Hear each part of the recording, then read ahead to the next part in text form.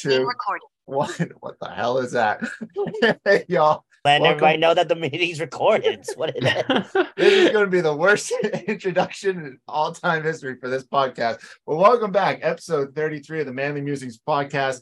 Tonight, we are welcomed by one of my longest friends since, God, probably first grade. That ages me and basically everyone on this podcast, except for Andrew, because he's a baby. My friend. I haven't graduated college yet. Yeah, Jess Luscinski or Tamez now. So, Jess, say hi, introduce yourself, all that fun jazz. Yeah. Hi, everyone. I'm stoked to be here. But yeah, Peasley and I go back to like Mother's Day Club, it feels like way pre-K sort of stuff. So, and what is this Mother's Day Club? Please. It was called something like that, I think. Yeah. It was essentially like daycare. But yeah, Peas and I go back. I'm excited. I feel honored. We literally went to every grade together all the way up until college. And if I didn't mess around at UNH, I probably would have gone to the same college. That was my goal. Yeah, we even like switched high schools and yeah. Yep. It was nice though to like show up to a new school first day and like be like, oh, I've known him for 14 years. This is perfect. Yeah, I know you. Bye. I mean, at least you guys had high aspirations when going to college. I was just trying to get out of the state of New Jersey. Like you all wanted to go to, those smart schools. I was just not smart enough to get. I was just happy to be smart enough to get into any school. So I went to the University of New Hampshire. No offense to all my friends and anyone that's gone to the University of New Hampshire, but that ain't no smart school. I had a thing. I wanted, even if it was like 1 inch over the border, like I wanted to get out of New Hampshire.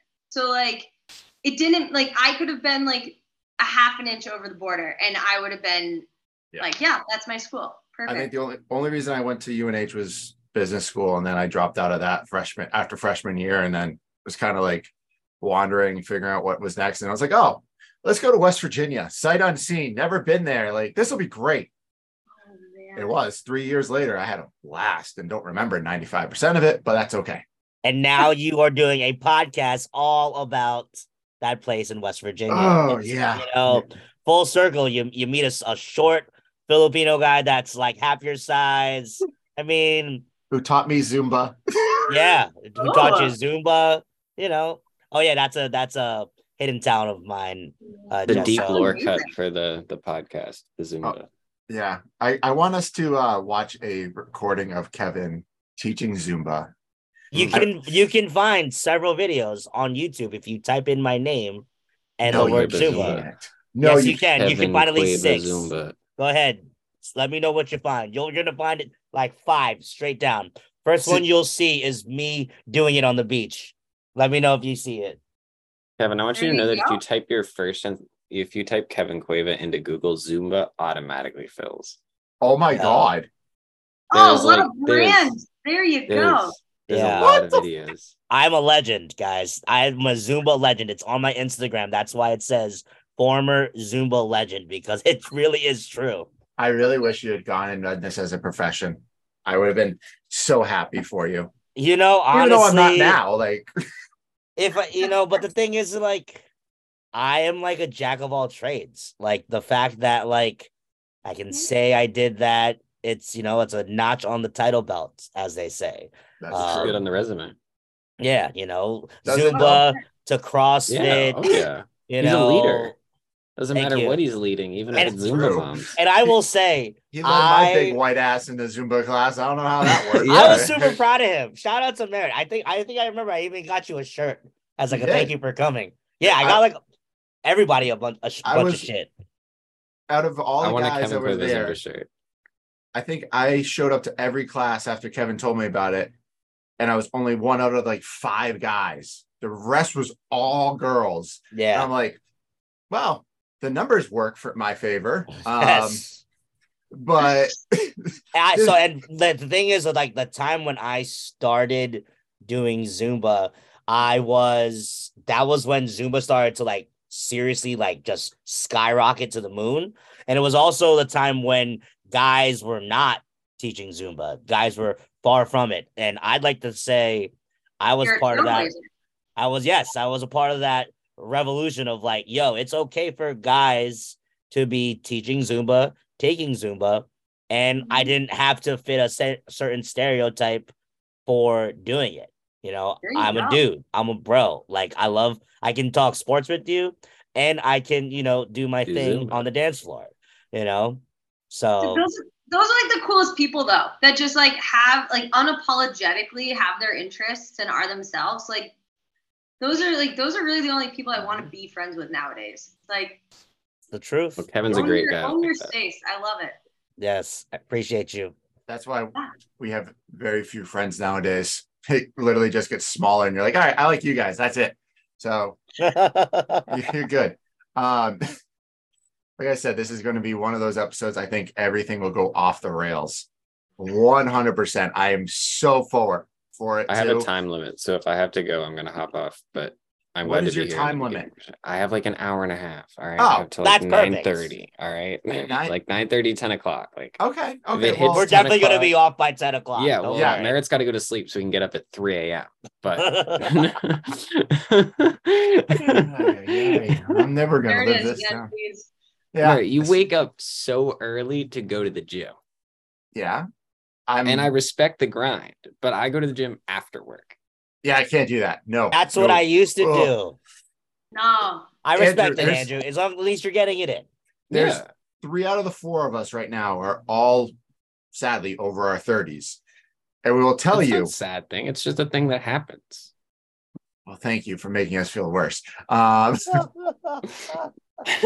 Circle back when like your knees start really hurting, just randomly. My knees already hurt. I tore my meniscus when I was in 7th grade, so dude, knee pain is a thing. I did mulching all day yesterday. I couldn't stand up, so I'm in the boat of I need new knees, like something different. Like my grandma got new knees one time. That was kind of crazy. All right, so let's talk about the NBA playoffs. Holy shit. 30 minutes later. Gotta love it. This is going to be a segue to segues. It's going to be a great episode to get clips on. I can't wait, though. Oh, yeah. There's going to be so many clips. Both teams that have the most wins in franchise history and most NBA championships are all going to get swept. Straight up. The Lakers will probably get swept tonight. They play right now in like 10 minutes whenever ESPN decides to play. And then tomorrow night, the Celtics play the Heat in Miami, down 3-0. I don't even know if I'm going to watch it. I'll have it on. I won't watch it, but it'll be on. I went to bed at the end of the 3rd quarter. I was like, you guys are losing by 30. What's the point of this game? I mean, it put me to sleep on my couch last night. That's how bad it was. Yeah. I just want to say, I'm sorry. I'm not even trying to rub this in for you Celtic fans, but I just cannot believe the traumatic downfall that you guys have got in this series. And I keep hearing rumors that like Coach Joe's job is on the line because of it. Oh, I don't want to hear that bullshit. The guy, it's literally his first year coaching. I think it's, I hate all the Boston fans that are like that. Like anytime something bad happens. That's every Boston fan. I know. I'll never, I give New York fans. We just hate our teams for some reason. Yeah. Well, there's plenty of reason to why we hate our teams. There's not many good teams right now. The Celtics is the only one. The Bruins. No, they suck. They lost. What happened to them? They don't count anymore. They lost already. They're out. But yeah, that was horrible. It doesn't look good. No heart, no fight. It literally just looked like they gave up. They have no game plan. They go in thinking they're just going to win, and playoff basketball is not the regular season. You can't do that. No, but we have a first-year head coach that has to learn. That's how it goes. So, Boston fans, shut the fuck up and deal with it. We signed him to a long extension. We don't want to pay out all that money. You let go of the guy who did some creepy stuff with a former employee. He's now down in Houston. Did you guys hear what happened? Back. I don't know if this was recent news or not, but it turns out that Ime was reported by the woman's partner to the Celtics. So it was like he found out that his wife or girlfriend or fiance or whatever they were was cheating on him with Ime, and he was like, I'm gonna call the Celtics and let them know. It's awesome. Oh my God. That is like some serious get back by that guy. Right? Hats off to him. Good for you. Yeah, like, I mean, he definitely did some damage. yeah, just a little bit. Just a small amount of damage to everybody involved. And then the whole region of New England. Yeah, well, I think we're all over it at this point. We're all worrying if we're going to win a game at all right now. And Carmelo Anthony, who's never won a ring but has a lot of scoring titles, is officially retired from the NBA after technically 19 seasons because he did not play at all this year.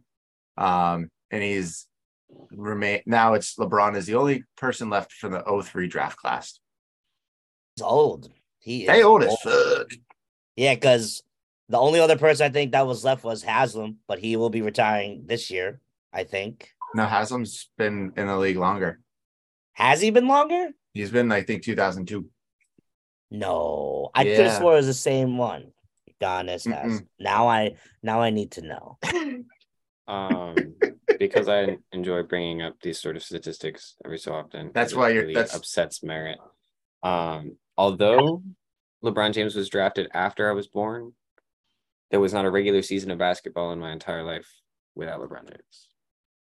It's true. Oh, shit. June 26th, he was drafted, and I was born March 8th.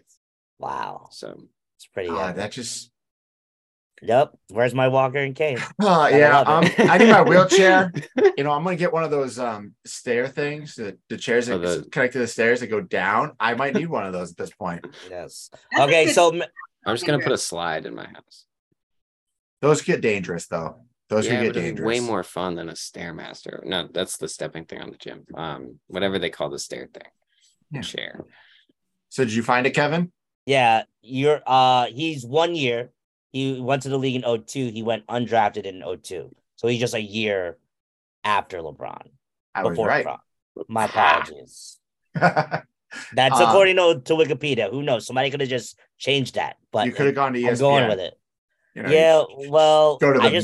I just typed Google Udonis Haslam. It was the first thing I clicked, and I went for it. So did you spell his first name right?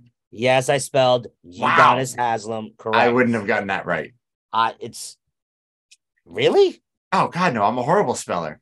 Oh jeez. But here, I don't know how I passed freshman English.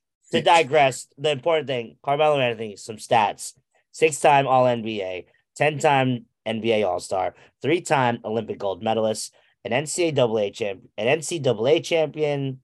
He was the 2012-2013 scoring champion, 9th all-time leading NBA scorer, on the NBA 75th anniversary team, and I would assume he would be on the 100th anniversary team in the next 25 years, and fellow New York Knick. So shout out to Melo. I wish we could have done much better for you, but you had to be during the years when we were trash. So struggle. I saw a thing today asking what Denver is going to do. Are they going to hang 2 15s? No, they tell Jokic to change his number. You think so? Yeah. I don't know.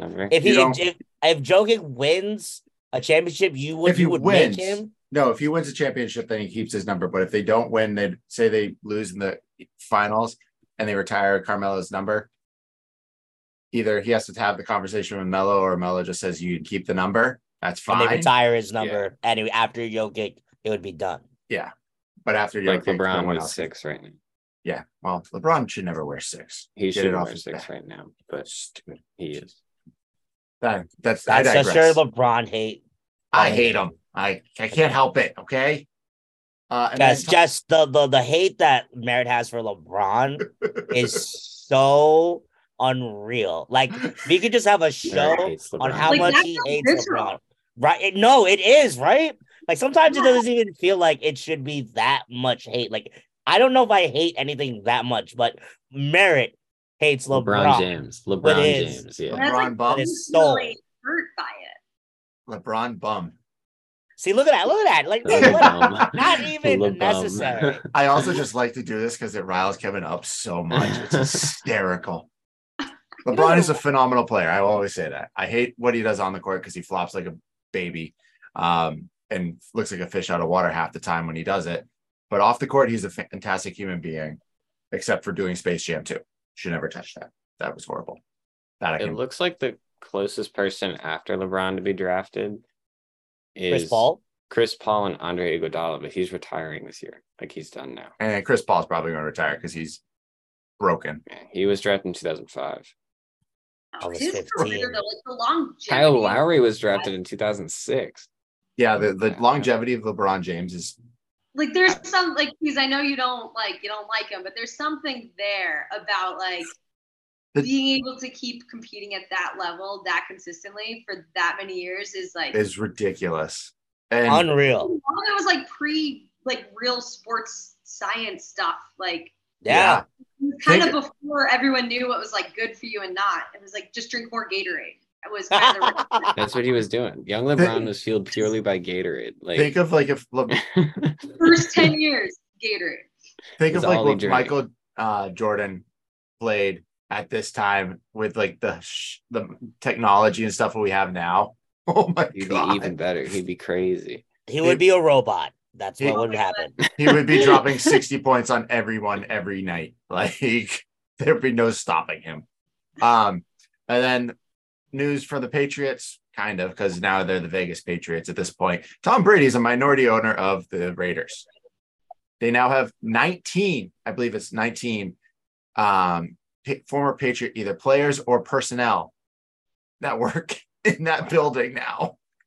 Hey, whatever you got to do to get better, because Lord only knows the Raiders were as abysmal the Raider way now. As they still beat the Patriots. Yeah. And they signed your mans who threw that touchdown. Yeah, they signed Jacoby Myers because Jacoby Myers. That clip is hilarious. And I know it's your quarterback, but it's absolutely funny the way he gets pile drived into the ground by a former Patriot. He just gets pushed. And it's by Chandler Jones. Yep. Yeah, it's fine. I digress. It'll be fine. How about some good news? West Virginia baseball team won the Big 12 title.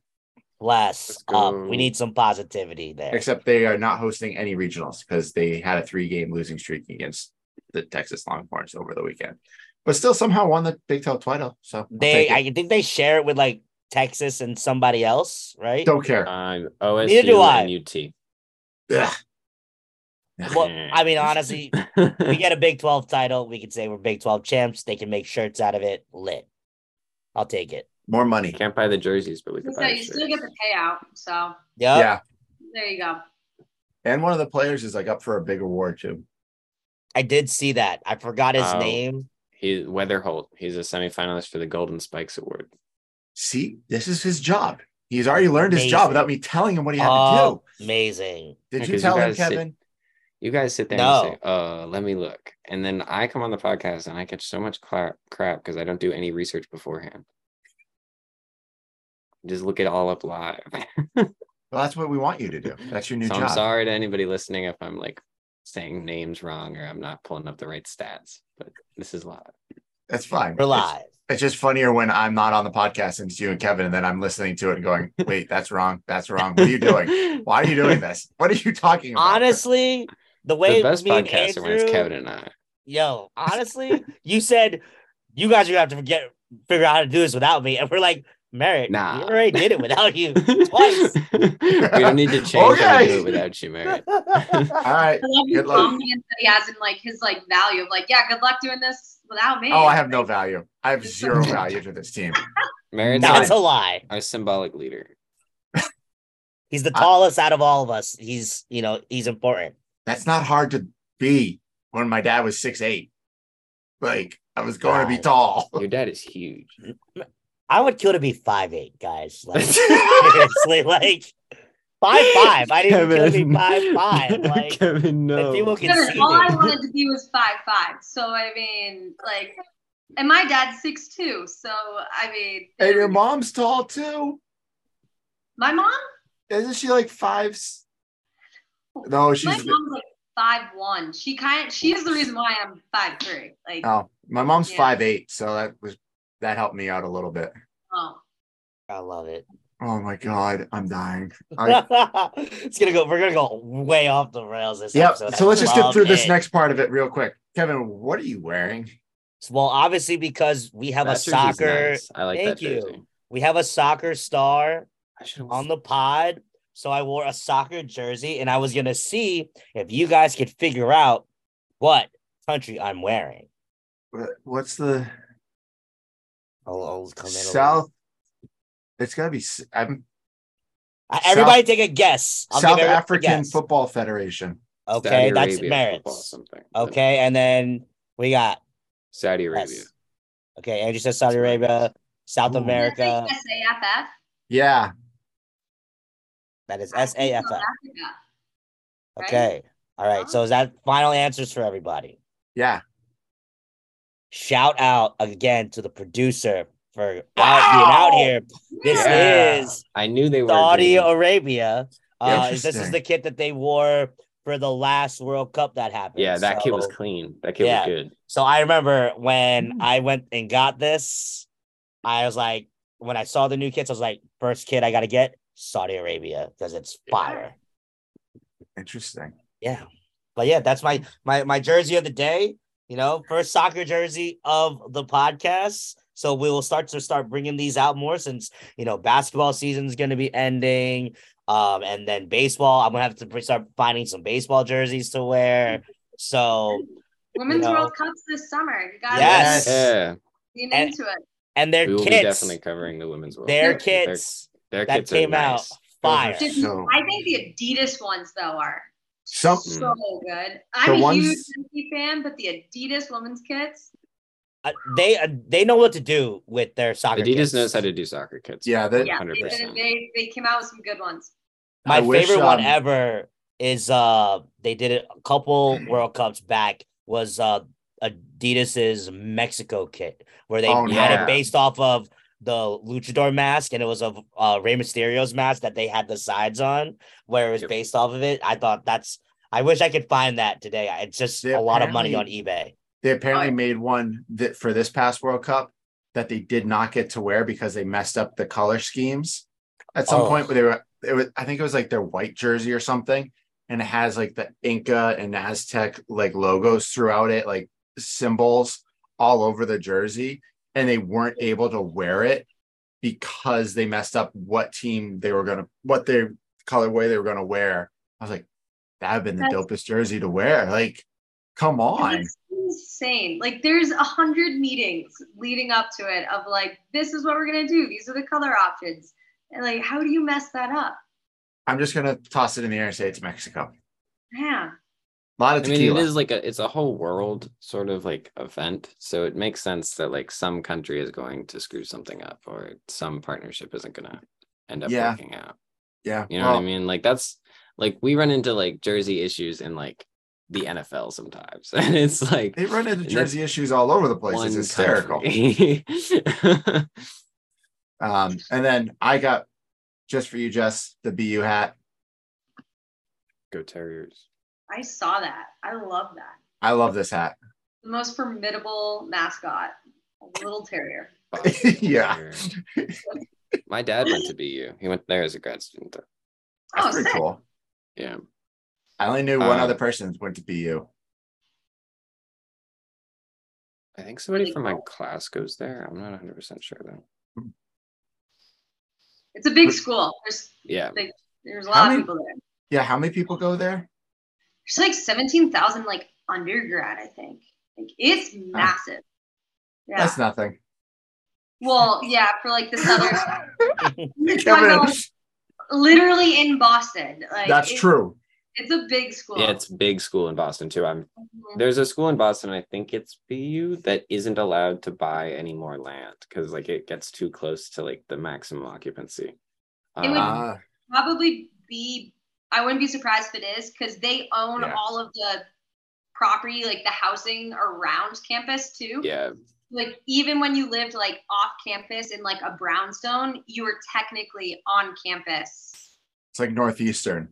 I think BU and Northeastern is also one of it's up there. Yeah, they just bought up all of it. And they bought up all the brownstones around around the area, and all the college kids living in brownstones. I'm like, wow, nice lucky you guys. I live in an apartment building above a breakfast place in Worcester. It's made of brick, but it looks like it's gonna fall down. I got to live in the new. If you're looking at Boston, there's two like high-rise dorm buildings, the student villages. That's where I got to live my junior and senior year. I have yet to live in as nice of housing since then. Oh, yeah. I peaked in college for a dorm. It's amazing. I hope to only go up because I don't think housing in Worcester. You live in Worcester right now, Andrew. You can definitely go up. I promise. Yeah. So from what I'm looking at, there's a total of 32,000 BU students, 16,000 of which are undergrad and 10,000 of which are graduate students. That was close. So where's your other 6,000 from? Ooh, actually, I don't know. That doesn't add up. The math is wrong. This website. What are you doing, bro? I'm reinvestigating. Hold on. Okay, reinvestigate. Yeah, 17,000 is a lot of people in Boston. Med school? Does it count like the med school? Ooh. Maybe it didn't count the med school. It didn't specify, but probably not because they're a whole different campus, but it's still under the same umbrella. I don't want percentages. I want actual data. Interesting.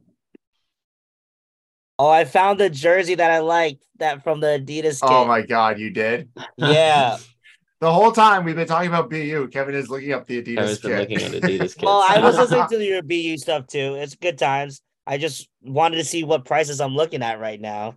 And just always on the hunt. The cheapest I see is $37, and it's used, which I expect. And a lot of them have this R. Marquez person on the back. I don't know who that is. If anybody can enlighten me. Nope. Apparently he was a really good player back in 2014. But yeah, so far it's ranging from like $37, $40, $50. This one is $120, but it's because it has the name on it. So, we're that's a lot. Oh, G Dos Santos, they have that one too. But yeah, if there's another jersey one, I definitely would like that one because it's based off of one of my favorite wrestlers. So okay, I found better data. Okay. What are your numbers? This adds up. I checked it according to U.S. News. It was like got a lot of college data stuff. So like I would say reliable source. 36,000 total undergrad as of fall 2022. 36,000 total enrollment. 18,000 are undergrad and 17,000 are graduate. And you're missing 1,000. Oh well, they add up it's 18,229. Oh, okay. 17,000. I'm just making sure. Yeah. Okay. I'm sorry. Next time, I'll give you how many hairs on the head of the Boston University students there are. I want that number. 18%. 18% are awarded Pell Grants. And I don't know why they're emphasizing that 0.1% of enrolled students are active service members, but because that doesn't seem like a very high number. They want to show that they allow military students to come to the school and get credit. And still, well, it's not a pretty big like ROTC program when I was there too. Oh, a lot of schools do. UNH had a massive one for both Army and Air Force. So, Kevin, what are you doing? Why are you so excited? Oh, no. Closing a bid. He's got something on a jersey. Yeah, he just closed on one. No. He's closed. So I got a little excited because there's one that was finally in like my size. 36. But it's a little raunchy. So no. It doesn't look good. Oh, I'm sorry. Yeah, Kevin. so sad face. But I did, text you and Andrew the one that is just the size under me, just in case you need to give me a birthday present next month. So that looks nice, okay. Kev. Okay. Thank you for sending that over. Oh, that is pretty dope looking. That's I just don't know if I can fit into a large. Nice jersey. Oh, that's the one you want, but an extra large. I need it. Yeah, if you can find an extra large, okay. You can if I can find an extra large, Kev, I'll find it. This episode is just going to be so bad to listen to. No, it's not. It's going to be great. God. It's going to be there's going to be a lot of highlights on the Instagram. Is this going to perfect? Oh, is this going to live up to the Christie episode where it was basically the same thing?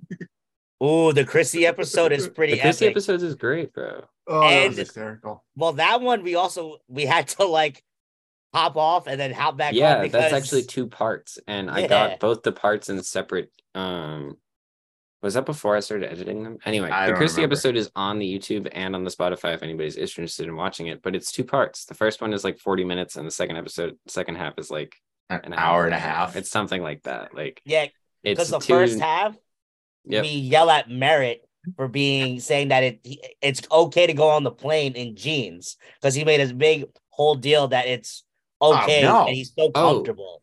You don't go on the plane in jeans. No. But you talked about I'm glad you changed your mind because you used to be of the opinion that jeans were the premier plane pants. Yes, you were. Yes, I did. Now I've changed my opinion on that. I'm proud of you. I have to wear comfy clothes.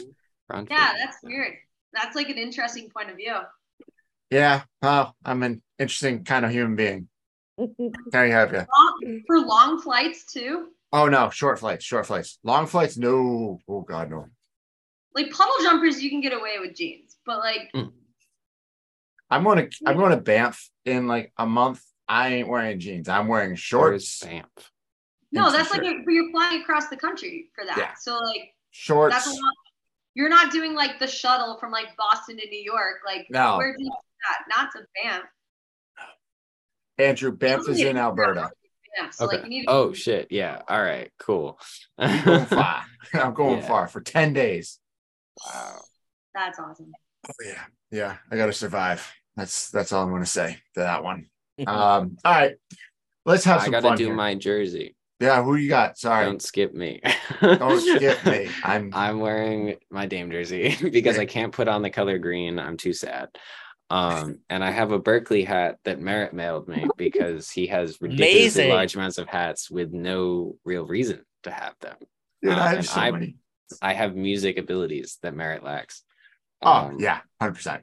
So, and then when I found out that our guest was a soccer person, I grabbed the only piece of soccer apparel that's club related that I have, which is a Man United scarf that I got for free. That's fantastic. And I'm not even a Man United fan. I'm a Leeds fan. And I know that's trash because we're about to get relegated, but my friend's from Scotland and that's who they like. So go Leeds. Right. I have a Timbers scarf somewhere in my closet.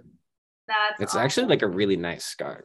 Their scarves are fantastic. I got it for free from a restaurant that I worked at for a Christmas gift because one of our beer partners is like one of their partners. So they had a bunch of them. Lucky. That's pretty sweet. Yeah. Andrew, I would highly recommend going to like a MLS game. Those are fun nowadays. Yeah, I'm going to. I've been wanting to. Oh, you just gave me a hell of an idea. I'm good. Right. Ooh. Oh boy. Here we go. Well, I was just saying. Does Red Bull play Revolution? I don't know. I think they do, but I was just gonna say I might have like PTSD because I actually used to work in that arena. So I don't think you can go back to that arena, Kevin. Come to Gillette. Yeah, especially since I have that red jacket that I have from there. Yeah. All right. Should we go through? Are we going to go down to other stuff? To our star. We got to get to our star. Do the podcast. That's what I was trying to get to, bro. So good. All right. So should we run down the long list of accolades that Jess has here? 100%. Yes. People gotta know. There's a lot, Jess. I literally went on your LinkedIn. I was like, I knew half of this, and then I saw the other half, and I was like, holy crap. Oh, wait, real quick. I'm going to intercut. They play August 30th. Okay, that's good to know. There's also one in July, but I think I'll be in the Czech Republic. So if you guys want to go without me, that would be cool. But no, I think in July I've got a couple things going on, so August probably be better. All right, cool. And me and Merritt are already going to the Liberty in July, so I don't know if you can handle seeing me twice. Yeah. Dude, Gotham. Go see Gotham. Oh, you're so right. Yes, they play that arena too. Oh, God, so much that I got to do. So many sports teams. And I think they're like top of the table right now. So like. Yeah, they have Alex Morgan on there, right? No. Alex Morgan plays. Alex is San Diego. But they have like that's right. O'Hara, Christy Mullis, like Lynn Williams right now, like best Margaret Cruz. And the ticket's probably like $20. Probably. Merritt, I will take a look. Merritt, I'll take a look. Tell you how much. Okay, Gotham. If you type in Gotham, the first thing that comes up is a football team. Gotham FC. Let's get it. Group tickets. Tickets. Buy single game tickets. If we were to go to the game that's like next week, it would be like $18. Wow! Oh my God, $18. We would. We could go to the Red Sox for more expensive than that. We would pay more. $18 is a ticket. We would pay more to park than the tickets. Oh, and their kit's clean as hell. What? Yeah. Their stadium's cool too. I like the logo. It's awesome. It's legit. Well, I guess we're going to a couple soccer matches this year. One. And then, in 3 years from now, the Lakers are up, guys. They're winning. I don't want to hear that bullshit. Only up by 2. Up by 3. I don't want to hear that. You're gonna lose. No, I have faith. I think the craziest NBA storyline is going to happen this year. 2 teams are going to come back 3-0, and it's going to be the Lakers and the Celtics in the finals. No, it won't be. It's not going to happen. Don't the even. Storyline Just is stop insane. trying to. Try. I will stop will trying it to make into yourself feel better. existence. No one's willing that. I will. If they win tomorrow, Andrew, I don't know what I'll say. I'll just be happy and thank me. Whatever. If they win tomorrow night, thank me. Okay. I'm willing it into existence. Okay. I'll remember that tomorrow. I don't believe in like manifesting or anything, but whatever that is, I'm doing it. You're doing a good job at it. Thank you. I think I'm really trying. Exactly what you're supposed to do. Kevin, you're gonna have so many clips. Yes. So many clips. I'm so excited for a clip of me to be on the internet. I don't believe in manifesting, but whatever that is, I'm doing it. I'll timestamp it. Oh my God. All right, let's go through this shit. So Jess Luscinski, a former BU soccer player, played for the Boston Breakers. That was big. And then transitioned over to USA Soccer as a coordinator for the youth national teams. I didn't know you did that, because I knew you did all the triathlon stuff and all that fun stuff, but I didn't know you did that. Yeah, I lived in Florida for a month and got to work with the U16 English men's team. And cool. It was so much fun. The head coach was obsessed with Walmart. So just I took him there every day, let him buy all the Walmart American stuff. They were obsessed with Budweiser. It was oh my God. So good. That is hysterical. Yeah, it was a lot of fun. And then international games intern / international games temporary employee and young ambassador for the 2014 Youth Olympics for the U.S. Olympic Committee. That's a lot of words that say Olympics all over them. That's essentially when you're retiring and you just need people to keep you around. You just keep changing your titles and jumping to thing to thing. So the international games. So they essentially are in charge of logistics and operations for the U.S. delegation at the Olympics. So cool. That's kind of that department. And then this is where I got to hang out with you for a night in Tempe. When you were at the triathlon coordinator for USA Triathlon. That was cool. That was fun. Yeah. That was a fun night. And then I think I woke up the next morning and actually went down to the event, but I was hungover. Yeah, I was too. You barely had anything to drink. Yeah, that was cool. That was a really unique job, just sending a bunch of 20-year-old kids around to put up these massive events, and it was really awesome. I got to go travel to places I never would have went to otherwise. So yeah, it was cool seeing you there. That was fun. Yeah. All of a sudden, wait, you live in Tempe? Yeah, I'm here for 3 days. Okay, let's hang out. Love it. That was good times. That was when we were still young. We were young. Yeah. Yeah, I think that picture pops up every now and then on Time Hop or whatever, and I'm like, wow. I just look short in that photo. Yeah, well, you should. That's all that I think of every time I see that. I was like, oh yeah, he's a foot and a half taller than me. Jess stops like here, right about my bicep. Sorry, it's all good. Me too. Yeah. Me too. Andrew stops around my chin. Like it's really funny. Like walking with I'm not 5'10". Walking with Merritt and Andrew, it's actually like it's like you have like they're all the way up here, and here I am like so. But you can't lose us, Kevin. Whenever we go into crowds, it's very easy because we just. And you guys can find me, which is good because God forbid I go off and get lost somewhere. No, like, what we'll do is we're going to tie a balloon to your backpack next time. So we can find you. But you're the one that has to carry the backpack. I wouldn't have a backpack for anyone. Well, we'll tie something to you so we can see you. Oh, jeez. Okay, fine. Yes, this will be hysterical. And this will definitely get recorded. It'll be in the We Out in the We Out Here series. Another feature. I love it. Making sure we don't lose Kevin. In the big. Oh, my gosh. Oh, I can just see it at a West Virginia football game right now. Oh, God. Woo! I'm sure they make West Virginia balloons. Oh, they definitely do. And then you moved on to USA Boxing as the national team's manager. That's when I saw you were traveling all over, right? Like all over the world. Yeah, that was, oh, man. I think I did like 11 countries in 1 year. Whoa! It was... My rent was kind of like a storage fee that year, but and like really unique countries, countries like Kazakhstan, India, Bulgaria, a lot of like Eastern sort of block of Europe. So it was a crazy experience. Some of the greatest athletes I've ever worked with, and the staff was absolutely next level, but we went some places for sure. Your favorite place that you traveled? With the Olympics? With your there's 11 places. Yeah, out of the 11 that you did with the boxing. With boxing, we were in Hamburg, Germany for a month for World Championships. Okay. I really enjoyed that one. That was a fun one. That's awesome. Yeah. And then you went to ski and snowboard.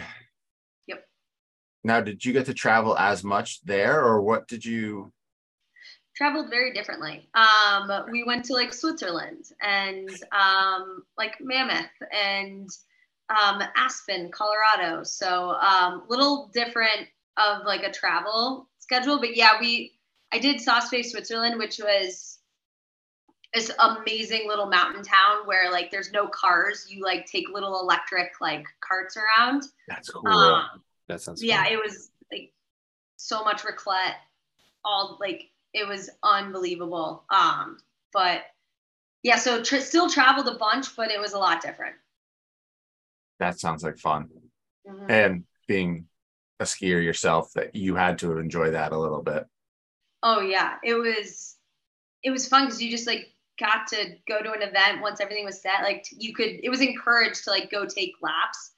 And I'll never forget like the first POW day we had, I came into the office and I'll never forget like my boss looking at me being like, we don't know, like you go ski. And I was like, oh, okay. Like that's a cool like work-life balance right there. So that's really cool. I've been really fortunate. Now, what was the best place you got to ski? Oh, that's a hard one. Switzerland was just really cool, but it was early season, so conditions weren't very good. But we were in Mammoth one time.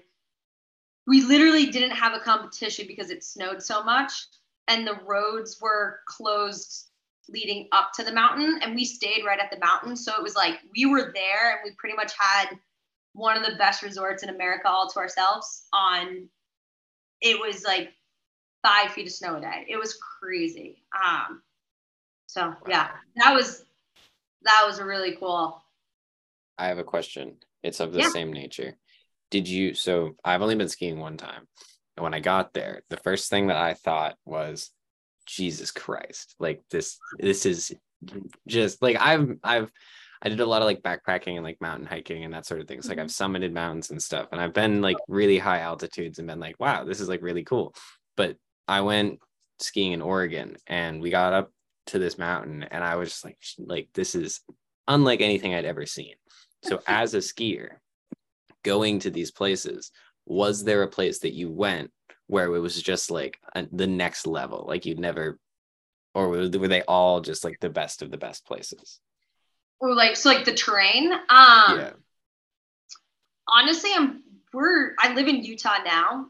I'm pretty spoiled that like Snowbird and Alta are like 30 minutes from my house. And that is some terrain that like you can't just, you have to be paying attention. Yeah. They don't mark cliffs as well out here as they do back east. So it's like you just see like little kids just like go off 20-foot cliffs like it's nothing. It's unbelievable. So I would say like just even living in Utah, it's next level terrain out here. That's impressive. I won't ski again. Probably not. It's not for me. I went to Gunstock like 3 months ago and I wanted to die. It was like skiing Pat's Peak and like Sunapee, and the conditions were so bad. It snowed, and then the next day it rained. And froze overnight. So all you were on was ice, and I hadn't gone skiing since high school. So I'm like, oh, get back on the ropes. As we got going, I was like, all right, I can get this. And you kept hitting ice after every turn. I was like, I'm done. Like, oh my gosh, yard sailed, almost crashed into the poles. It's like, I'm good. No more. We had a lot of athletes from the East Coast because truly, like, you get really good skiing that sort of terrain, and you're technically so proficient at that point. So there is, I guess, a benefit of it, but it's cold. It feels like a different sport out there, to be honest with you. All right. Then you went from all the Olympic stuff, all the craziness with this, to working at Backcountry as the manager of direct mail. What's the transition from Olympics to a regular 9-to-5 kind of office kind of feel? Yeah, valid question. When I was with the ski team, I really wanted to get into the marketing side of it. I wanted to transition out of team managing, which is more of those like logistics, operations, putting out fires, and move more into marketing. And the outdoor industry was an industry that I've always like been a part of growing up, and being especially from New Hampshire. It's just been ingrained in me. So it felt very natural of like, if I was going to leave sports and the Olympic movement, that and get into marketing, to kind of transition to Backcountry and get that as like where working in the outdoor industry. So yeah. Awesome. But yeah, that's a great call out, because my path has been very non-linear, and that was probably the hardest 90-degree turn. But I remember seeing that you travel so much, you can really only like, I hit a point where like I moved to Utah, but I didn't really get to ever explore Utah, and I wanted to be like present a bit more than like constantly in and out of a suitcase. And COVID happened, which was weird for everyone, and all of a sudden like we weren't traveling, and then we were testing, and you're working 24/7 to get athletes. Like, our competition season still went on. So it was a different beast. And I just kind of was ready to have some balance in my life. For the person that was all chaotic for every year that I knew her, balance was not part of your agenda. It's crazy. I kind of had a point where I was like, it'd be cool to like travel where I want to go and do what I want to do when I want to do it. Mm-hmm. That like became more enticing than traveling for work. So you wanted to be a normal human being. Yeah, it's cool. I like that. cool. I mean, that makes sense though. It like does. when you spend like a lot, like your resume, Jess, when I saw it this afternoon when I was getting ready, I was like, whoa.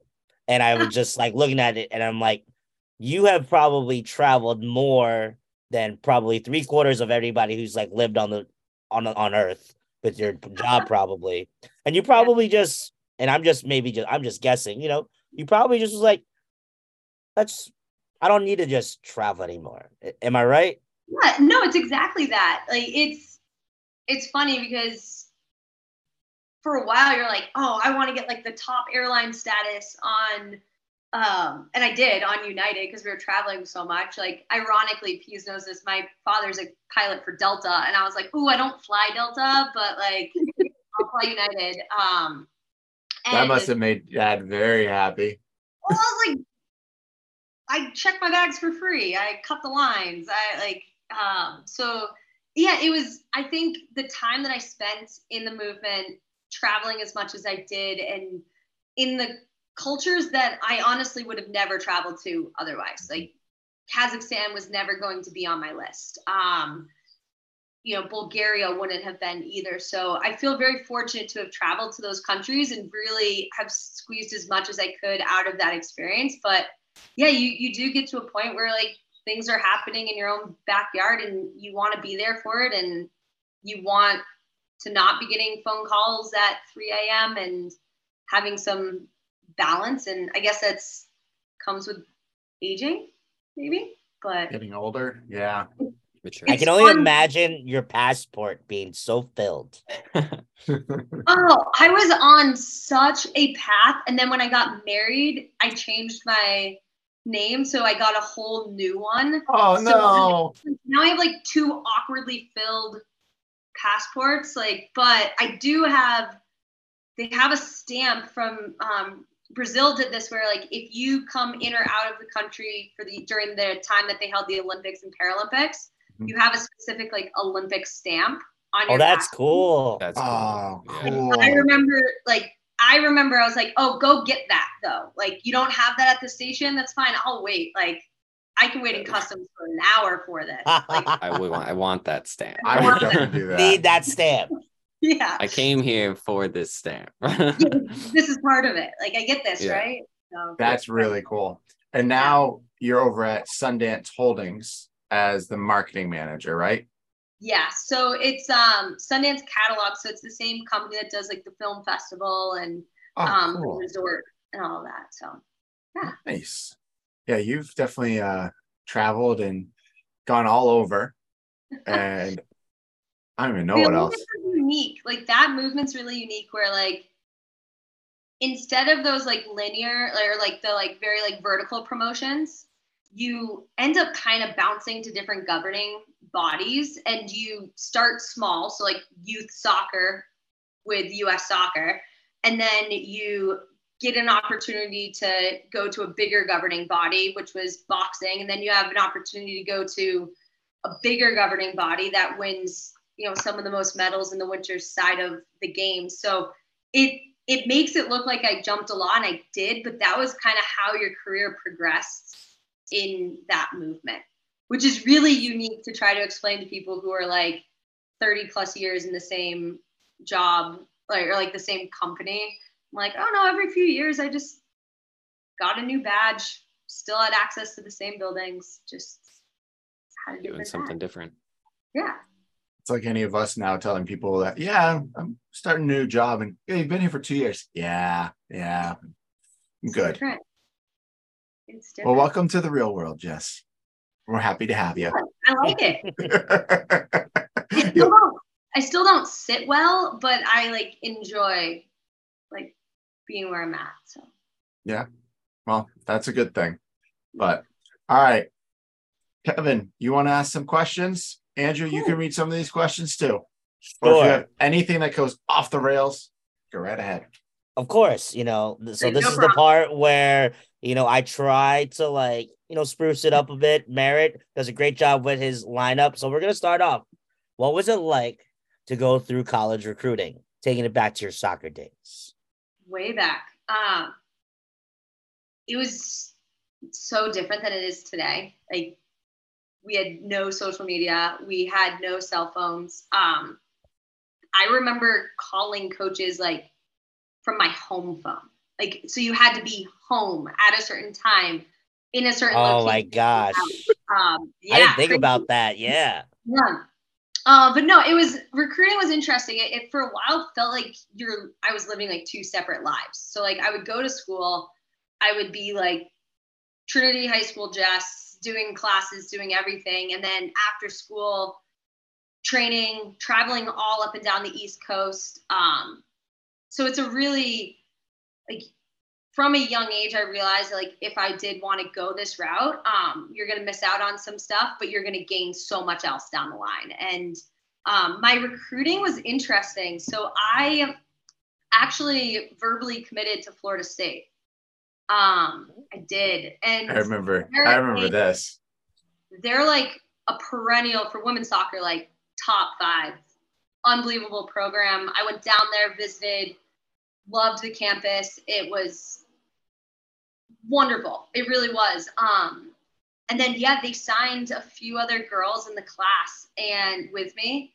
And I had to, like, it's crazy because you're like 16 years old making decisions about your future. And my ultimate goal was to always play professionally. And to do so, I knew I needed minutes on the field. And all of a sudden, going to Tallahassee wasn't really feeling like that was going to be what I needed to get me to that next level. So yeah, I actually took back my verbal.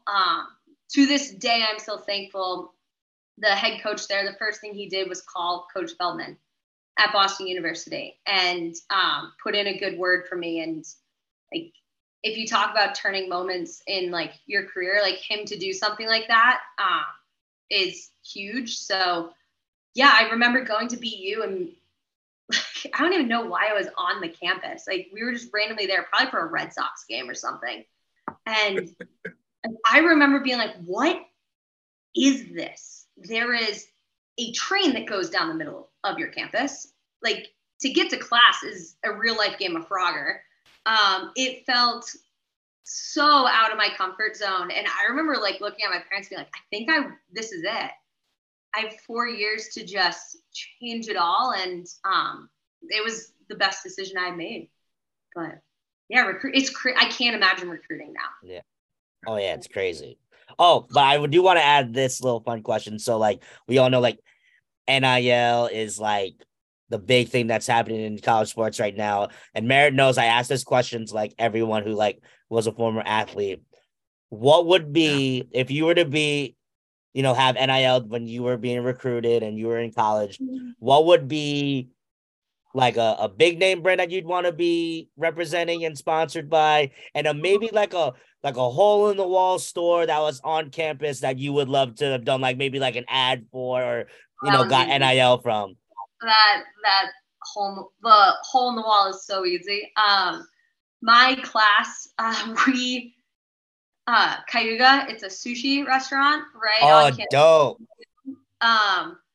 I don't even want to know how much of the little money I had in college went to sushi.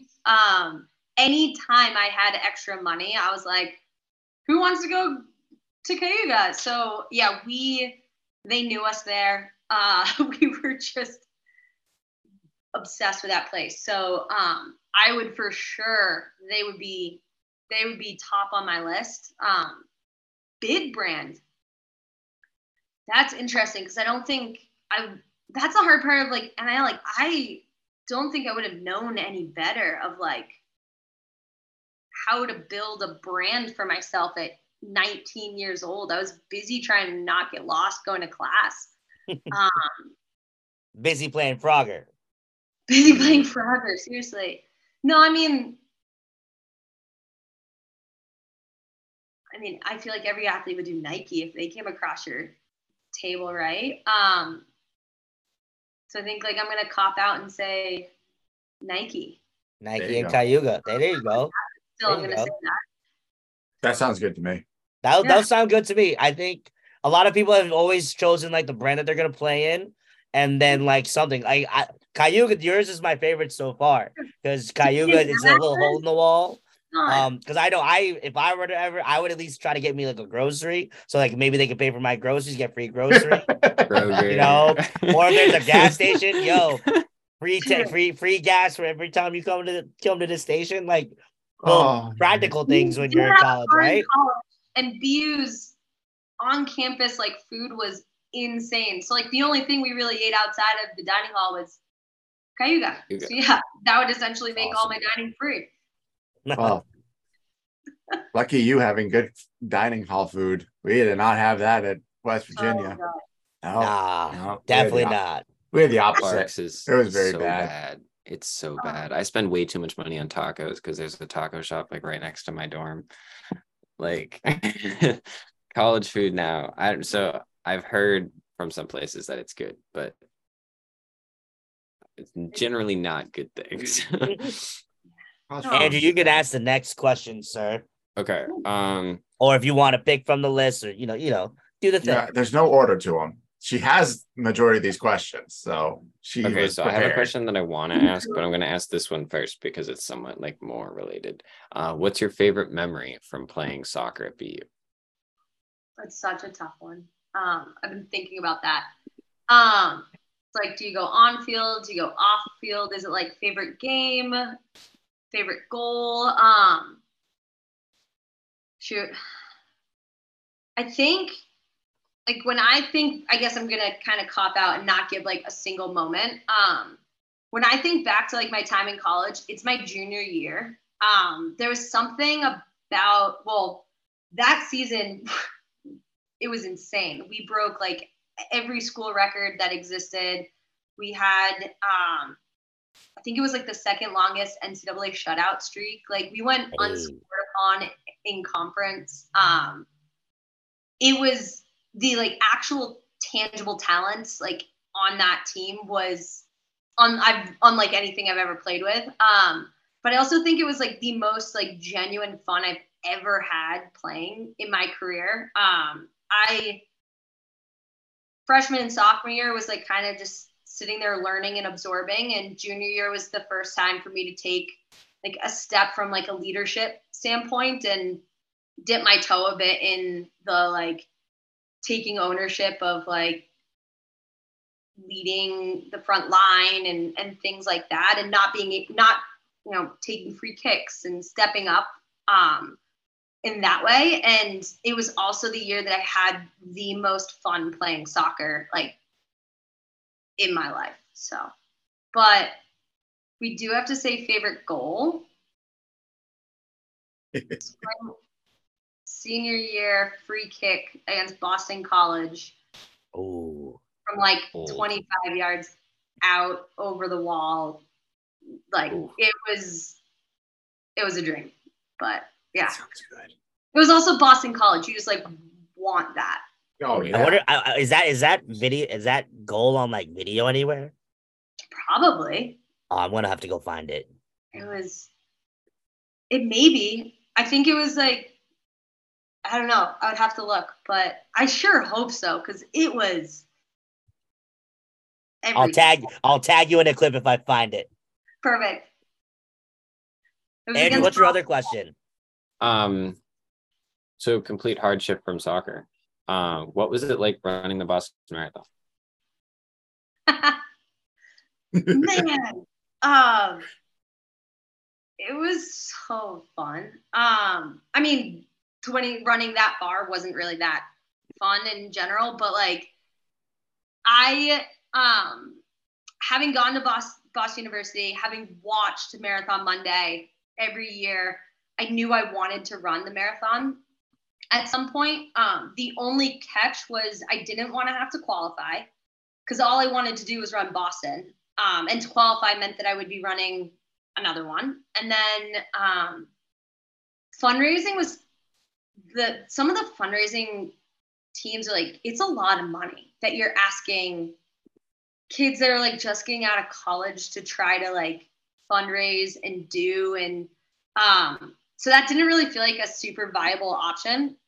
So I had a former colleague who is part of the BAA, and they get a bib every year.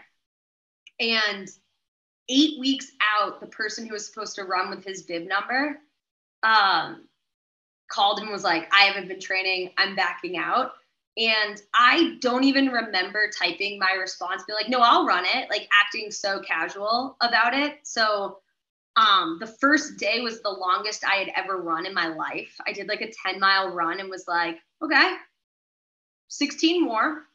This is going to be a long 8 weeks. So yeah, but I'm also like glad I only had 8 weeks because it could be like all consuming for 8 weeks. And running it, I was in Colorado. So like I trained at altitude. Oh, running helped really well. It was like the city's absolutely amazing. It's unlike anything else. And to have my parents, I put them in Kenmore Square. And with Ethan, who I'd only been dating for like, I don't even know, less than a year at that time.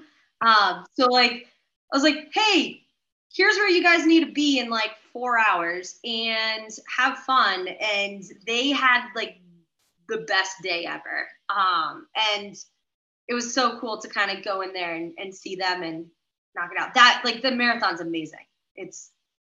I don't want to run that far ever again though. I don't blame you. That's a lot of running. Question on that.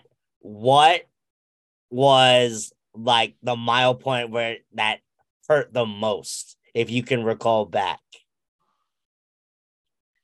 It was. And where were you, if you remember? Maybe you can tell us like where you were in Boston when you were running.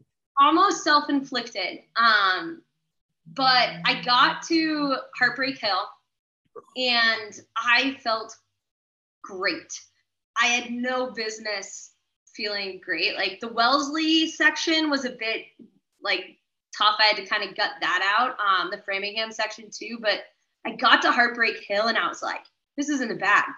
I got this. And as I'm running up, there was a group that they were like handing out beer to runners. Oh. You did not do it. I remember being like, hell yeah. Sorry, I don't know if I'm allowed to swear on this, so I apologize. You're fine. We drop F-bombs all the time. Don't worry. Like, I remember grabbing it and I like got it like and just smelt it and immediately was like, no, like I've run 17 miles and this is going to ruin me. So I ended up just like giving it to someone else randomly, like down like the way. But that was a moment because then I had to that kind of took the wind out of my sails for a second. But yeah. And still kudos to you, man. I have a lot of friends that love. I have so many friends that love to do all this running shit, and I'm just like, I can barely go up the damn stairs. And like now, you guys want to talk about doing 26 point? Is it 26.2? Am I right? 26.2. Yep. Bless. I bow down. I hit my goal for the race was like I couldn't set an overall pace I wanted to hit because I only had 8 weeks to train. Like I was doing no speed work. I really just wanted to finish, but my goal was my last 5 miles to be faster than my other miles. So that like I didn't bonk, I kept going. Heartbreak Hill is part of that. And I did that. And the last mile, I'll never, because they put like a line that says like 1 mile to go. Mm-hmm. And I just remember being like, the faster I run this, the quicker this is all over. And I just took off and like, I think dropped my pace for like over a minute just to like be done. Just booking it. We're good. Like we're done. It's time to go. And then after I went to Cayuga. So that's exactly what a missed opportunity. Oh my God. I remember tracking you because you posted it and you're like, track me. I was like, all right, let's see how she's doing. And it would pop up. I'm like, all right, cool. Oh shit. Still running. Still going. I actually think that's the coolest part about those marathons. I had a couple friends run the Chicago Marathon a couple years back, and they're like, "Here, you can track me," and you see like them like thing is like moving. I'm like, "Oh my God, go, you're almost there!" But it's so funny because like while you're tracking, like you're having yourself a full day. Like you're doing like a half a day's worth of activities. And like I was just running. It was just the craziest. Just running. Yeah. Just run, Forrest, run. Gosh. Thanks for following, Peace. No problem. Yeah. Go out there and do it. I think I've known you, Michelle Cummings, and one of my other buddies that has run the marathon. Michelle and I ran the same year. We rode the same bus. I had not seen her in God knows how many years. And we got to the place where like they picked up like you go to in Boston, they bus you out. And her and I were standing right there. And I was like, Michelle? She's like, yes. And I was like, do you want to ride the bus with me? And like, it was perfect because you just spent what would have been very anxious hours just like catching up on life in the past like 5 years with someone. Yeah, now she's married, has a kid. Yeah, it's crazy. Everyone in our class and back then is all, I think, married. I don't remember. I don't really know anyone else from middle school anymore. I know very few. That's a rabbit hole. Oh God, that's a rabbit hole I don't ever think I want to go down. Ever. They all, the ones that I still know, the Schurs and all of them, they all still live in Bedford, which is great. But they all hang out with the exact same people. I'm like, Bedford was such a cool little town to grow up in, though. Like, it was awesome. It was so great. Like, it's different now. All the sports, all the like, play like the hockey in the roads and hurry to get out of the way when like the cars come whipping around the corner. Like, just one of those like little classic towns. It was good. And then it all of a sudden just blew up and everyone's kind of going, oh, now it's the rich uppity town. And you're going, no. We grew up there before it was that. I promise. We weren't part of that rich uppity part. I promise. Oh God, that's good. So I want to ask this one because I remember the day, like I remember you getting excited for this. Like I think we were talking back then about it, but like, what was it like to get drafted in a fit and be on the team that you wanted to be a part of since you were a kid? Really cool. I think, you're right. When I was 10, I went to a Breakers game. It happened to actually be at Nickerson Field. And that was when, like, I'm a huge believer of, like, if you see something, like, then you know that it's a tangible thing.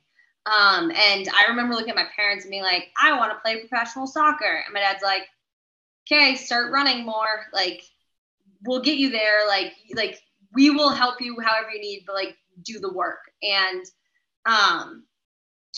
the draft was pre-televised. It was pre like Twitter. It was pre everything really. And I was traveling. I remember the day I got drafted. I was traveling out to Kansas City for the All-American banquet.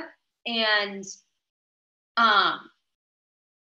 the draft was going on. So my dad actually asked the pilot, like, hey, when you go past, like, can you get periodic updates from the towers on the women's draft? And they're like, yeah. So like, I'm sitting on the plane, I'm hearing nothing. And I'm like, looking at my dad, I was like, can you like go talk to the pilot? And he's like, he's flying. Like, no, I can't. I was like, okay, well, I want to know what's going on. And when I landed, I got a call from my assistant coach, and she was like, the Breakers took you. And I mean, this was women's soccer it was small. I didn't have an agent. You're not doing like interviews with teams. You are just, they call your college coach. Where like you may go, there's a few mocks. But to get the Breakers, that hometown where I grew up and like where the dream started, it was unbelievable. Like there's no other job that will ever give me that feeling in that moment. And I just remember looking at my parents. We're in like this tiny little rental car, still trying to like figure out where we're going to get to the hotel. And I just remember looking, I was like, we did it. Like we did this. And it's the truth. Like they were at every single game, and they sacrificed so much, and my brother did as well. And it was just really cool to kind of look at everyone and be like, nothing was for waste. Like we did this. And it was, then like I had a few teammates that were out there. My coach was out there, and like was out until like 3 a.m. just trying to be like, holy smokes, like this happened. Like it was so cool. That's awesome. That had to have been a cool experience for sure. Yeah. Kevin, you want to ask the next one? Or Andrew, you got one? No, actually, I got to go. Okay. It's been great. Jess, it sounds like you had an amazing career and an amazing evolution of interests and role positions and stuff. And I'm really excited to actually listen to the rest of this and hear the answer to the rest of our questions for you. So thank you for letting me be part of this. And I'm sorry I have to go. It was wonderful to be here. Probably next week or the week after, y'all. Peace. Enjoy your summer. Bye, Andrew. Bye, Andrew. Talk to you tomorrow. Yes. And now there's 3 of us. Oh, so back yes. to 3.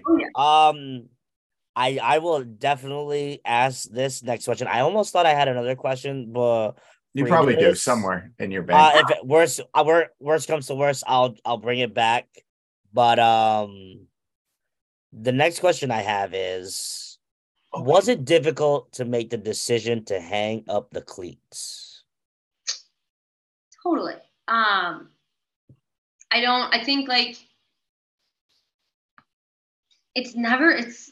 So background on why I retired, I guess. So in 2012, I had a full ankle reconstruction. So I had just sustained, it wasn't one injury, it was years and years and years of ankle injuries, and I had nothing in my ankle essentially holding it together. So I ended up rehabbing it. It was like a 20-week rehab, and it was hard. Like that was really hard. And the league's infrastructure was not what it is today. So I got the surgery and I moved home, and I rehabbed from Sunapee, New Hampshire. There's an amazing physical therapist up there. And I used Colby Sawyer College's pool, and I used their like little gym, and it hit a point where I was like, all right, like if I want to come back and I want to play, I need to get myself around some equipment. And that meant figuring it out on my own. Our contracts were only for the season time, so I was out of it. And I went out to the Olympic Committee, took the internship, but was like, oh, I get access to this gym. That works out really well. And yeah, I was essentially working full time as an intern, and I was working full time rehabbing my ankle, and I had a colleague who played professionally in Iceland. And when I finally got cleared, she was like, let's go play. And unfortunately, my first game back was an indoor game, and I broke my other ankle.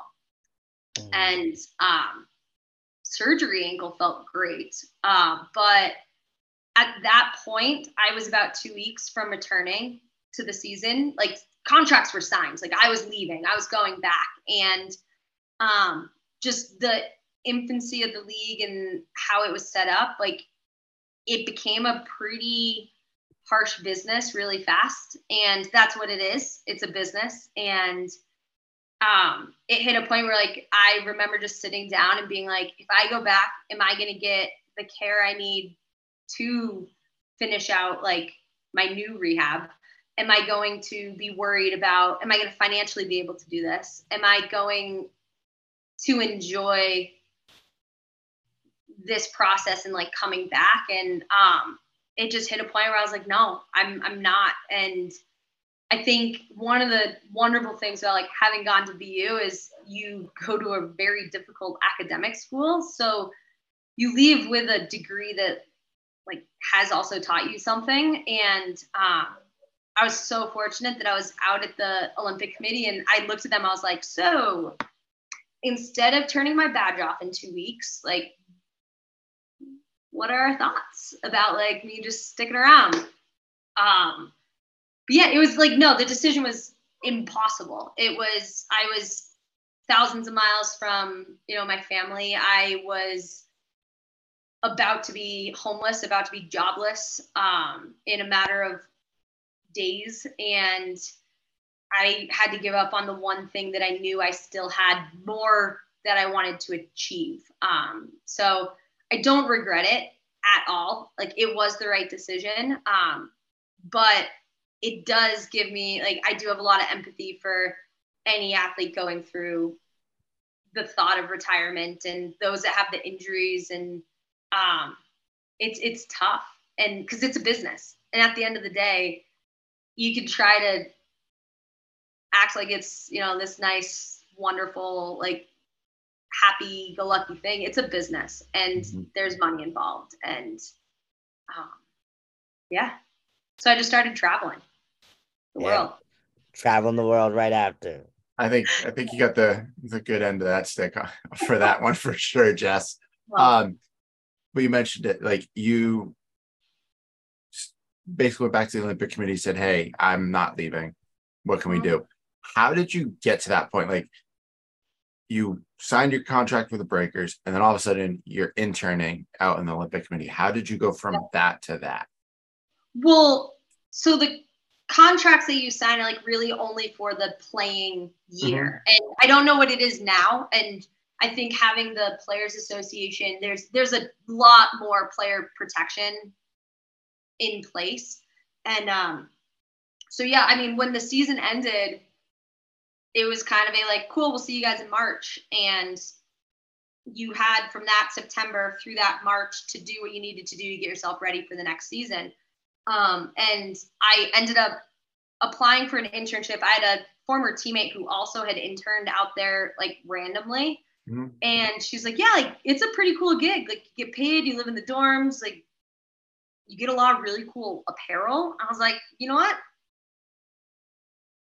That's great. And for me, getting access to their gyms and their training facilities was crucial to getting myself rehabbed through my ankle injury. So yeah, it was just a lot of hustling. Like, I needed to make a little bit of money to get myself through the off season.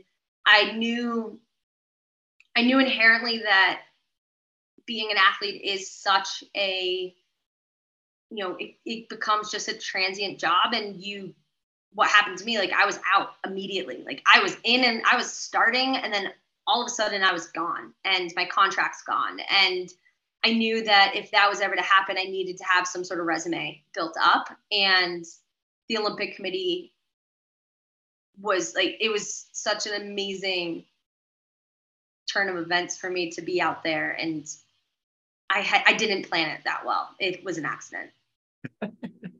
Sometimes those are the best things. So we just mentioned, like, the salaries and stuff for the National Women's Soccer League. Up until it looks like literally last year, the average salary was $22,000 a year, with a max player making $200,000 a year. Now, the minimum salary is $36,400 per year. The salary cap per team, I think, is $1.1 million. That's not a lot of money. That's not. It's not. And I don't think there was a league minimum when I was playing. I knew players playing minutes, not on a salary. I think that is why to see where the league has become is so amazing. I think if you have watched that Angel City documentary, it is on HBO. It is a great look at the trials, the tribulations, and just what they're trying to build for those women. Because I think league minimum was still like last year was still probably like 6,000 or something like that. it's not a lot. You live like I lived with a host family. They were a partial owner. They were wonderful. And it was like I ate dinner with them because it, it was there. It was free, and I lived with them and their family, and they were so gracious to do that to almost all of us. I think there was only a handful of the players that lived on their own, and it was just. It's where the league is growing to is great. It's not there yet, but I do think that they have the right people in place to, like, the Players Association's huge. There's so many more protections. Like what happened to me probably would have been different, and I think that makes me like really happy to hear because it's a great sport, and I love watching. Like the NWSL it's tough soccer, and no one is backing down from a challenge, and they're athletes just like every single other sport, and they deserve the platform. Oh, let's look at this. The new CBA. I pulled out a bunch of stuff up. Yeah. Let's see. Player safety benefit statement also does say that every year players will get a 4% increase on pay. So that's really nice. You jump from $22,000 to $36,000 annually for minimum that you pay a player. Still very small end. They'll get there. They're growing, like you said. But let's see. When it comes to player demands, some of the biggest victories in the CBA are the well-being protocols and benefits demanded of the league. Laid out in the new CBA, a mandated 6-month paid mental health leave, 8-week paid maternity leave or adoption leave, 42 days of guaranteed vacation per season, and private nursing facilities for parents. Mm-hmm. Players are now ensured to have fixed NWSL season with start and end windows. Apparently there was not that. They moved a lot. Interesting. As well as limits on the maximum number of games in a season and the frequency of the games. There will be a 7-day vacation week in the summer moving forward. Starting in 2022, all teams will provide services at minimum: a team physician, massage therapist, sports scientist, sports psychologist, and team clinician to provide mental health services. The league will employ a physician as its mental director. In terms of safety on the pitch, the NWSL will now disqualify soccer fields that require substantial dimension conversions in order to be used for soccer. This is a significant change from 2021, when both Kansas City Current and OL Reign were playing in baseball stadiums. Yeah. That's huge. Yeah, it professionalizes it, right? It's saying like, it gives it some legitimacy that the ladies deserve. And I think the Breakers, they did a really good job at trying to give us all of the access and resources that we could. We did have a athletic trainer who was there. We did have there was a massage therapist that would come in, and there's some of that, but was it at a professional level? No. Was it proportional to the league? Yes. And I think that just shows that you do have to mandate these things because they are run they're different business structures. And we were joking before that the tickets are less than what it costs to go to a movie and buy popcorn for your family of 4, and that's the point. The point is go see great soccer, and the role models that these women are it's hard to match and beat, and they're cool, but they're cool stadiums now. Some of these supporting sectors, they're true support. Don't be on the other team in a supporting sector. Have you seen Austin FC's new thing? With Groot, they pull up a big thing of Groot in the background. Portland Timbers, when they score a goal, they cut wood in half, chunks of wood, throw up dust and all that. It's phenomenal. I also just found out, I apparently did not even realize this. It's happened 5 years ago, that the Breakers are no longer a soccer team. They have not been around for 5 years. They ceased operations after the beginning of the 2018 season, and they were the longest tenured team. Yeah, it was crazy because they always felt like they have been in every league. So there's been multiple women's professional soccer leagues, and every time there was a new league, the Breakers were one of the founding teams in it. And I mean, you guys know, like, Boston sports fans are crazy. They show up. I mean, we were in Somerville and we had fans show up, and I think there is talks. They're trying to figure out if they can make it back in. There are some, like, you have to kind of now buy your way back in. Not like illegally, but there's like a fee that you have to pay. And I hope that they come back in. I hope that they follow suit of some of the new, like, Gotham and San Diego and Angel City. Like, some of these new structures are building amazingly professional stadiums and professional organizations, and the players are getting everything they need in the support. And I think Boston has the potential for that. There's the fan base for that, and I hope they can do that. Well, we have one of the richest human beings in the world that could probably do it. So, Robert Kraft, if you ever hear this podcast, which you probably never will, why don't you just buy a new soccer team? Yeah. That's fine. Just take care of it. Like, come on. It works. Like, there's a model out there where it is profitable. There's a model out there where the players can get everything they need. If the MLS, their women's team back, which I'm so excited about, because there is such a good community here for that, and it's fun to go to for anyone. It doesn't matter if you're like a little, young little girl, or like 30-year-old, us in our 30s. It's fun. Yeah. And let's be honest, if the MLS at Gillette Stadium can pull some type of profit, I'm pretty sure a Boston Breakers team in a, let's say, 10, 15,000 person stadium could pull a profit. Oh, yeah, exactly. Like, come on, let's get on that. All right, Kevin, you want to ask any more questions? You're muted. You are muted. Yeah.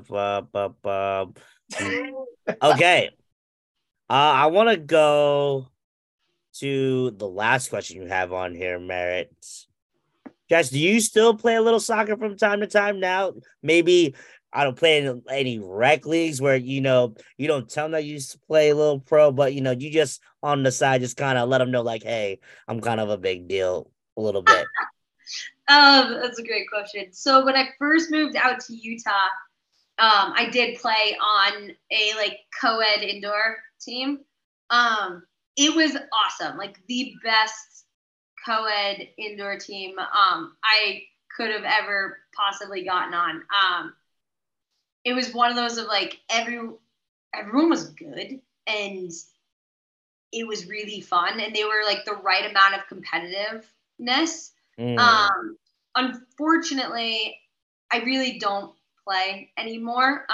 What I did have to kind of learn for myself was that, like, when I played soccer, everything I did like centralized around soccer. It was my performance. It was, it was my job. It was my life. And my relationship to the game, that is my relationship to the game. That's always been my relationship to the game. And it was weird. I like was playing, but not having as much fun as I wanted to. And you always hear, like, you're in beer league, it doesn't matter. And it's like, well, it was hard for me to like miss a pass, or because I just wasn't playing all the time. And I ended up, so like I kind of stopped. Co-ed's a weird thing too, because like you juke a couple guys and all of a sudden like you're checked into the boards and like then you're going to the chiropractor and then you're like it's just I had a few of those moments where I like looked around and I was like, we're not having fun. Like I'm not having fun.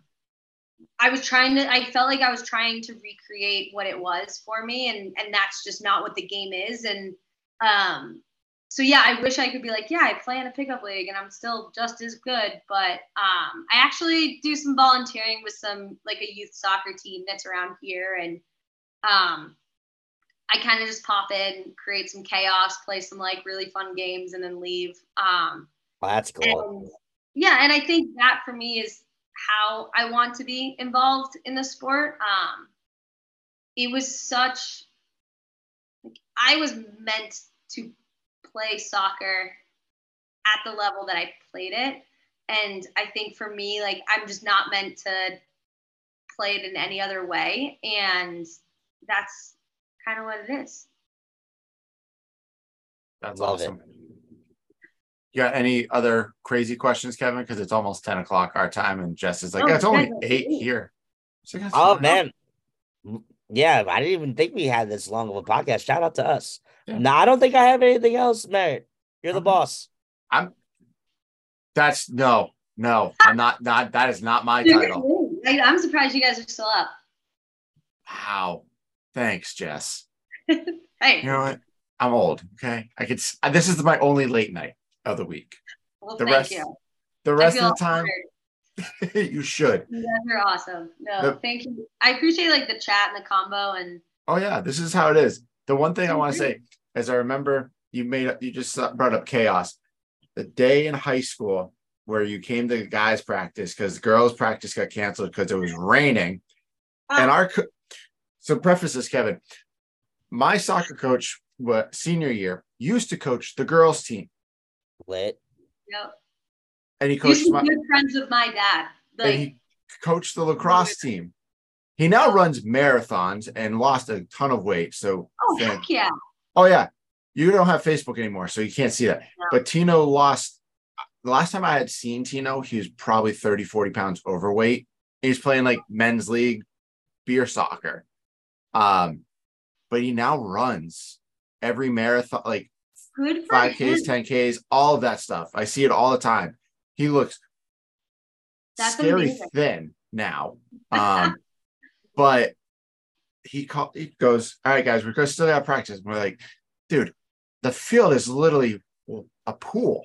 What the hell are we going to do?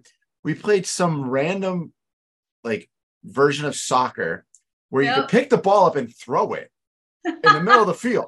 I was like, I just looked at everyone and was like, I'm out throwing every single one of you because I'm bigger than all of you. And he goes, the one rule, she does not go to the ground. I go, I can't stop myself, coach. If I hit Jess, she'll kick me and tell me I'm an asshole, but like I can't stop.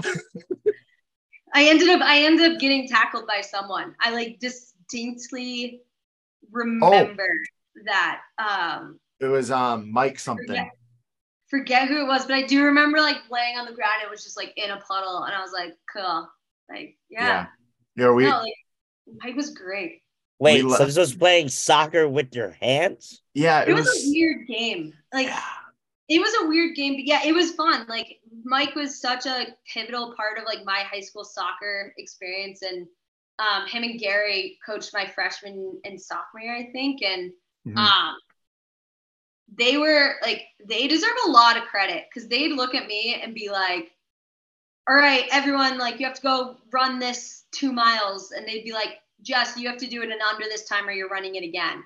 And they really knew my goals, and they were like, go, we're going to help get you there. So yeah, practice with the boys a couple times. Tino he was like, you guys, she's going to kick your ass. And we're all going, yeah. I literally looked at him. I was like, coach, I've known her since I was this tall. And I know I'm this tall now, but like, she's kicked my ass in soccer since then. I'll kick her ass in every other sport, but not this one. Like, I can't. That's so good. Good memories. I love it. So much fun back in high school. Yeah. and then my God, all the craziness. You guys talking about high school? I'm like, man, that's such a long time ago. Dude, we have our 15-year anniversary coming up. Shout out to you guys. Yeah. Are you gonna go? I actually talked to my old friend, Matty Bow. He goes, I asked him, I was like, you gonna go to this? He's like, maybe. I'm like, are you? I was like, I gotta go to a wedding the week before. Maybe I'll go. Maybe. Where is it gonna be? It's in Manchester. It's October. I'll look on the Facebook group. I'll tell you. Yeah. At least you guys have high school reunions. Got rid of Facebook a while ago, and it was like the best thing I've ever done for my mental health. Like, I barely look at it. The only time I don't even get notifications from it. The only time I look at it is like randomly in the middle of the day. I'll just like click on it. I'm like, all right, cool. And then I'm off of it. Yeah. I just don't. Are we talking about what? Anymore. Facebook? Yeah. Facebook is so like irrelevant for us right now. It's the only time you ever look at it is if like you are looking, maybe you got like a cousin or like a family party. You get reconnecting. High school reunion. Yeah, that was the last time I looked at mine. Was they were trying to do something for our 10 years, but like they needed us to pay money, and we're like nobody wanted to do that, so they canceled it. And I remember we found out that whoever the hell was the president of our like school, they used whatever money for the 10-year anniversary and just had a party with their friends. Well, Kevin, I'll be honest with you. I was class president. Shout out to you. Yeah, and if you haven't caught on by the fact that I didn't know when my 15th reunion was, I ended up it was actually really interesting. Like, I had just retired. We kind of went over like trauma that was associated with my retirement. And that was right when I was supposed to be planning my like 5-year reunion. And there was no capable part of me that could do that. And so yeah, I like at that time I like pretty much reneged, and I was like, hey, if you guys want a reunion, if you want anything, I don't live there anymore. Like, I'm out west. My parents don't even live in the area anymore. I was like, so I felt like it was crazy. I was in my 20s, and a decision I made when I was like 16 to run for class president was like haunting me. And I just was like, what? Like, I felt like I let everyone down. And I was like, I have never failed at anything, but I failed at being a class president. And then I was like, wait, Jess, like, high school shit. Stop. Like, it was unbelievable. And I think, yeah, part of it was like taking a step back. Like, I handed out like cupcakes and was like, I'll plan prom. And I didn't. You're 17. You don't know that like then you're on board for the next 50 years. So I gave myself a little grace, to the chagrin of probably some people, but yeah, I didn't care at all until all of a sudden this year people were just like posting about it, and I was like, what is this? And it's like, oh, okay. I like literally remember just being like, just go to a bar. Like, just go to a bar. Like, go to a barbecue place. I've never gone out in Manchester. Don't. Because I haven't lived there like in so long. So I'm like, I don't know. Is the Puritan still around? Like, that's still there. Well, I haven't lived there in 3 years, so I can't tell you. But I think it's still there. Murphy's is still a shithole. That's still there. Yeah, but it's still sketchy as all hell. No, I hope everyone's doing well. And if anyone's out in Utah, I hope everyone. I'll tell you something after we stop recording about that. All right, Kevin, do you want to get us out of here? Hold on. I do have one last question before we do go. Sorry. But before I outro it out, Jess, we did find out pre-recording you are our listener to our podcast from Utah. So I'm not going to ask you the same question that I asked you pre, but I did want to ask, what do you think myself and Merritt can do on the podcast that you would like to see? Anything. Oh, anything. Oh God. Don't give her that much of free reign. I know. You don't know her that well, Kevin. That was not a good idea. Hey, give it. No, that's really good. I mean, what can you guys do on the podcast? I'm trying to think. It could be an episode idea. It could be guest idea. I mean, I asked people ideas. Like one of the ideas that was given to me was, go ahead. I do think I'm just going to keep plugging my sport. During the Women's World Cup, there needs to be like a World Cup recap. Merritt? Like they did during this World Cup. If you've seen Ted Lasso, Coach Beard, and I can't remember the woman. I can't remember her name, but she's an analyst for Fox Sports, Fox Soccer. They did a podcast after every really? Friday. That's amazing. Unreal. It was fantastic. I loved it. Yeah, I think it's gonna be like this World Cup's gonna be really interesting. It's gonna be close. There's a lot of other countries that invested a lot in their teams. There's a lot of injuries, a ton of injuries. Like more injuries to top players than ever before. So it's like gonna be a good one. That's what I think you guys should do. Just like a little segment. All right, Merritt. I got it written down. Got that down. Perfect. But that's all I got. So I'm assuming it is outro time since it's 10:05 and Merritt needs to go to sleep. You guys, yeah. Yeah. I'm old. Word. Shout out to Merritt for being old. But yeah, it's outro time. So this is where, of course, I have to make sure that I give our flowers to our guests. Jess, it was a pleasure for you to come on all the way from good old Utah. Thank you so much for taking the time out of your busy schedule to join me and Merritt. It was great to chat up with you. We'd love to have you come on again, and we can shoot the shit like we just did randomly. She can come on for the World Cup coverage. How's that? Oh my God. Absolutely. Boom. You guys are awesome. We'll book it in this schedule. Thank you for having me. You guys yes. Awesome. So shout out to Jess. Make sure you follow her on socials if you feel like following her. She may not want to follow you back, but hey, do it up. But yeah, it's outro time. So first things first, if you are still watching this on the YouTube, please make sure you go ahead and like and subscribe. Maybe leave a comment or so on our page, the Manly Musings Podcast. If you just want to hear our voices, we are available on all streaming platforms. We are on Apple Podcasts. We are on Spotify. We are on Google Play, and we are on Amazon Play. Follow the Instagram at the Manly Musings Pod. You can follow Merritt at his Instagram at Merritt_P. You can follow producer Andrew at AMelville56. You can follow me at KQuava624. And next week is Memorial Day. So if anybody's having fun Memorial Day plans, shout out to y'all. Enjoy them. Summer is coming. Time to get your cans out here. I will be working at MetLife Stadium during the Taylor Swift concert. So shout out to the Swifties that will be coming to Jersey. Good luck with that one. Yep, that's going to be just hell on earth. But we're going to be out here. Follow the stories for any updates. And that is what I got. Peace, y'all, and happy Monday.